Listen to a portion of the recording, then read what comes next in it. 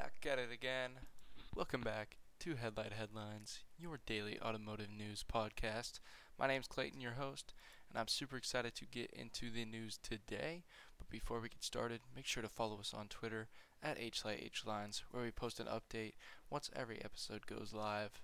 Also, check us out on YouTube. Our channel is Headlight Headlines, and you can always find a video version of this podcast there. Not really a ton of news today, to be completely honest. Had to scour the internet for these articles, but I've got just a few of them for us to go over today. And we are starting it off with an interesting article from Mercedes. And Mercedes is saying they want to end accidents involving their cars by 2050. Which, obviously, that would be great if that could happen. Accidents aren't good. And any way that those can be removed would be great. So they're calling this mission Vision Zero, and they plan includes greatly reducing death and serious injuries in car accidents by the year 2030. And they are wanting to do this with a combination of autonomous vehicles and improved infrastructure. So they hope to reduce the number of people who are killed or seriously injured in car accidents, which is a great thing to want to do. Obviously, this is going to be a little bit of a difficult task to do because there's so much that goes into that. But they've said they've been evaluating real-world accidents since 1969 and will continue to do so.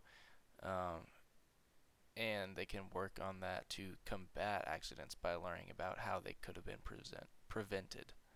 So I think it's a really cool initiative that they're taking, and I think it can have anything that they do to try to fix this, I think will have a positive impact. I don't think there's a way to completely eliminate accidents from occurring because they are accidents. But I think if they can reduce it in any way, it would be very helpful. And I'd be interested to see if any other automakers would like to work on this with Mercedes or have their own kind of same goal like this and try to do something similar within their research and their new vehicles that they're producing. I think it's pretty interesting initiative that they're wanting to take. But I definitely think it can be worth it in the long run. And then next up, this one's nothing too crazy. I think it's kind of funny, honestly. So we have talked about this new Dodge Charger Daytona SRT, the electric vehicle that Dodge is going to be releasing in the next couple of years as their first muscle car EV. And apparently it's been spotted in the new Fast and Furious Fast X for the 10th Fast 10, whatever you want to call it.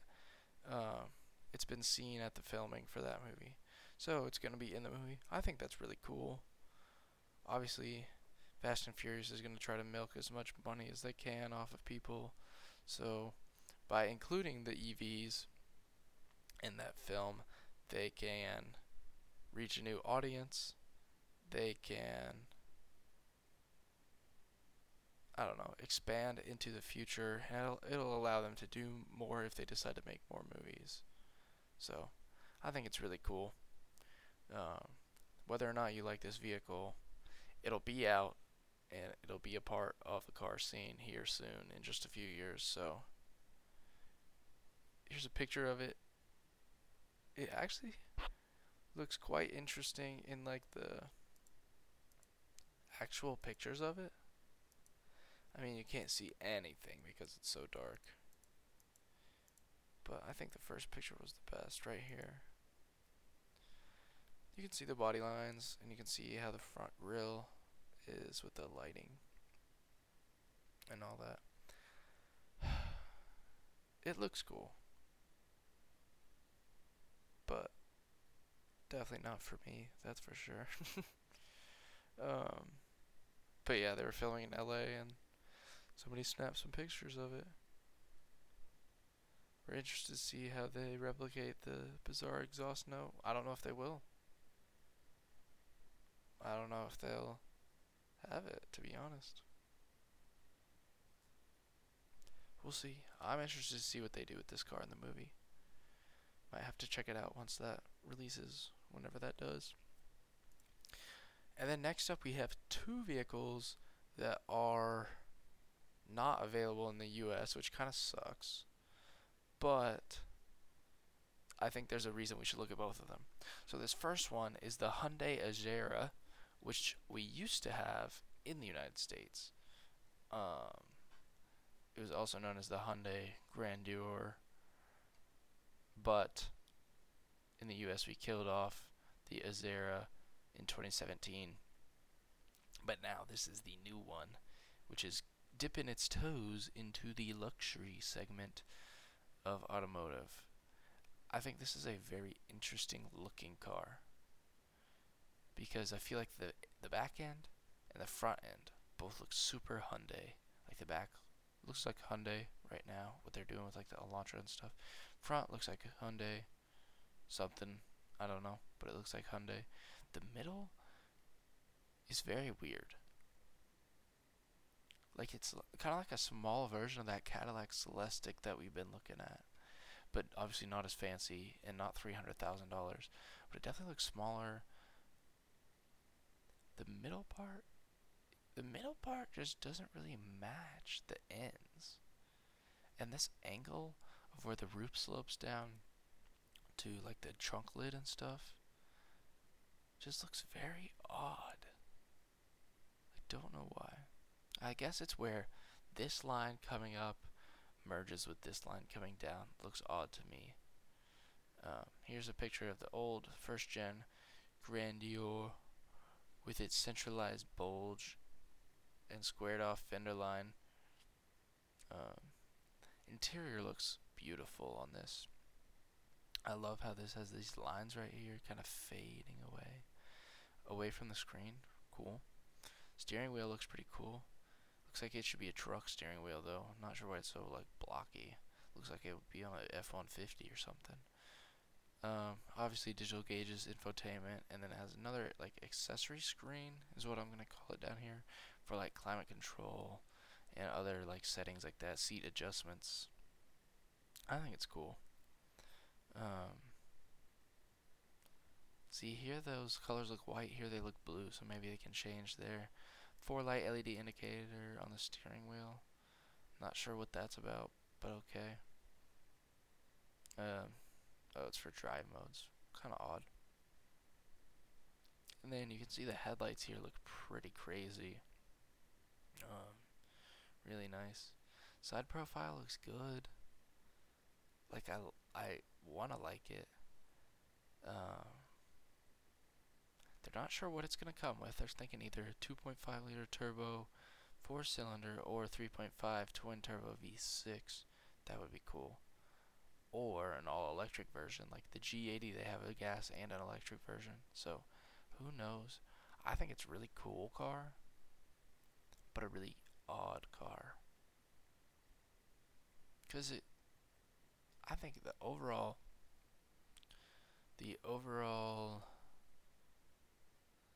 outline of the car, I don't know how to say what I'm trying to say. The overall footprint of the car, I guess, is nice. The back is just so odd to me. I feel like if the back was like not curvy in the same way and a little more blocky, it would be really cool. I don't know. We'll see. We're not getting it in America, so it doesn't really matter. But we could have had it if we didn't kill it off 5 years ago. So I think it's pretty cool. And next up we have the Toyota RAV4 GR Sport. Very interesting that they are making this because the GR branding has been associated with a few cars and none like this. So GR Gazoo Racing is what it stands for. It is Toyota's performance division, and they have a few cars under this. They have the GR86, which is the new generation of the old Toyota 86, and the Scion FRS, BRZ, all that. They have the GR Supra, which is the Supra, obviously. It's a performance car. And then they're also having the GR Corolla, which is the performance version of the Corolla. So it's interesting they're putting on this. It's not performance in the same way. I think that it's. People are saying that it doesn't deserve this GR treatment. I think it almost does. And I'll tell you why. So, this GR RAV4, RAV4 GR Sport is what it's called.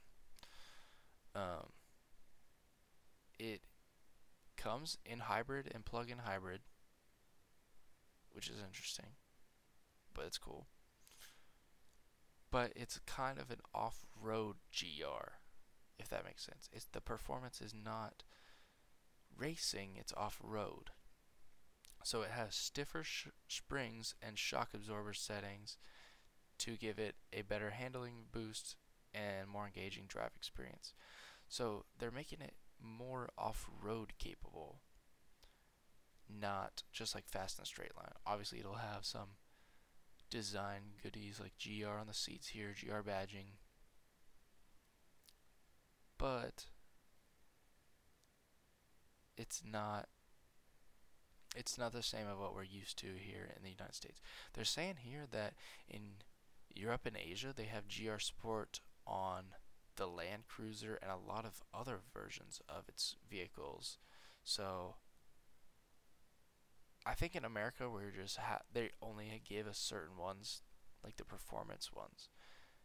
While there are some others that have upgrades like this for off-roading or other things, like on the Land Cruiser has off-roading upgrades probably. The 4Runner might have something similar. So I think it's a good move. I do think they should have done more. Maybe given it some more all-terrain tires. Maybe given it some other maybe like a skid plate or something like that to make it more off-roady. But I think it's a good start, and maybe they can add some more stuff in the future to it. But that is going to be it for the news today. Uh, Let me know what you think about anything in this vehicle. Hit me up on Twitter at HlightHlines, and check us out on YouTube for a video version of the podcast. Our channel is Headlight Headlines. Make sure you subscribe while you're there and leave a like on our videos. It'll be much appreciated. And with that being said, I will see you all in the next episode. Have a great day and make it a safe one. See y'all later.